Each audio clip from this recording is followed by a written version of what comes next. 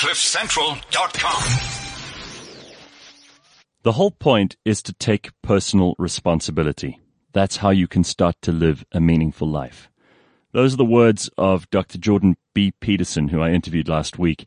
He's a former professor at Harvard, and he's a professor of evolutionary psychology at Toronto University.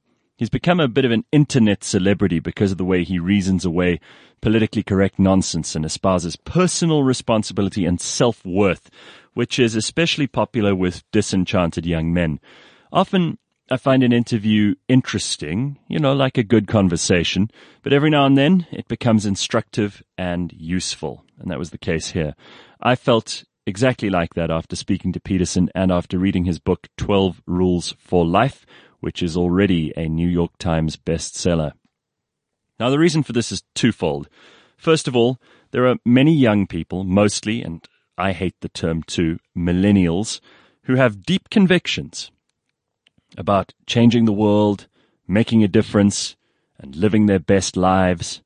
But few of them will achieve anything close to these things. The one thing I know for sure is every last one of them is going about it the wrong way. Before you can set about changing the world, you need to clean your room, Peterson argues. Being an activist, dyeing your hair purple and protesting Donald Trump is an utter waste of time if your own life is a mess. The only way to make a difference is to start with the things you can immediately fix and work your way outward from that. That doesn't sound glamorous or Instagram-worthy, but it's the only way to discover the joys of personal responsibility, individuality, and witness firsthand your ability to improve things. From this point of view, a lot of weaker people will take refuge in collectivist thinking and they'll immediately feel the need to rebel. And if you look around, you see a lot of disconnected, angry, emotional, and disempowered people who are losing their shit and trying to tear down the system. It always ends in tears. Self-worth is really at the heart of our problems in South Africa. So much of what we think of ourselves is based on what other people think of us, what material possessions we have, which groups we belong to, for a multitude of very obvious reasons.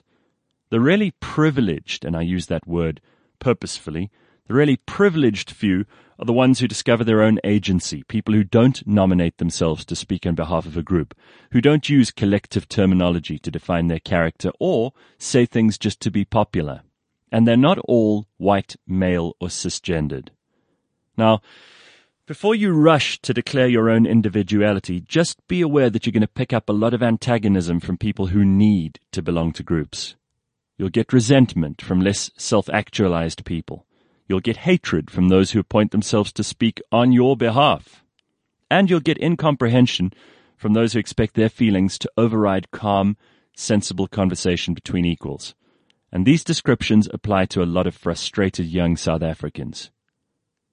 The other reason Peterson's book resonates is because he's done the heavy lifting for us. He's read the uncomfortable, complex works of Solzhenitsyn, Huber, Whitman, Nietzsche, Dostoevsky, Orwell, and even Lao Tse.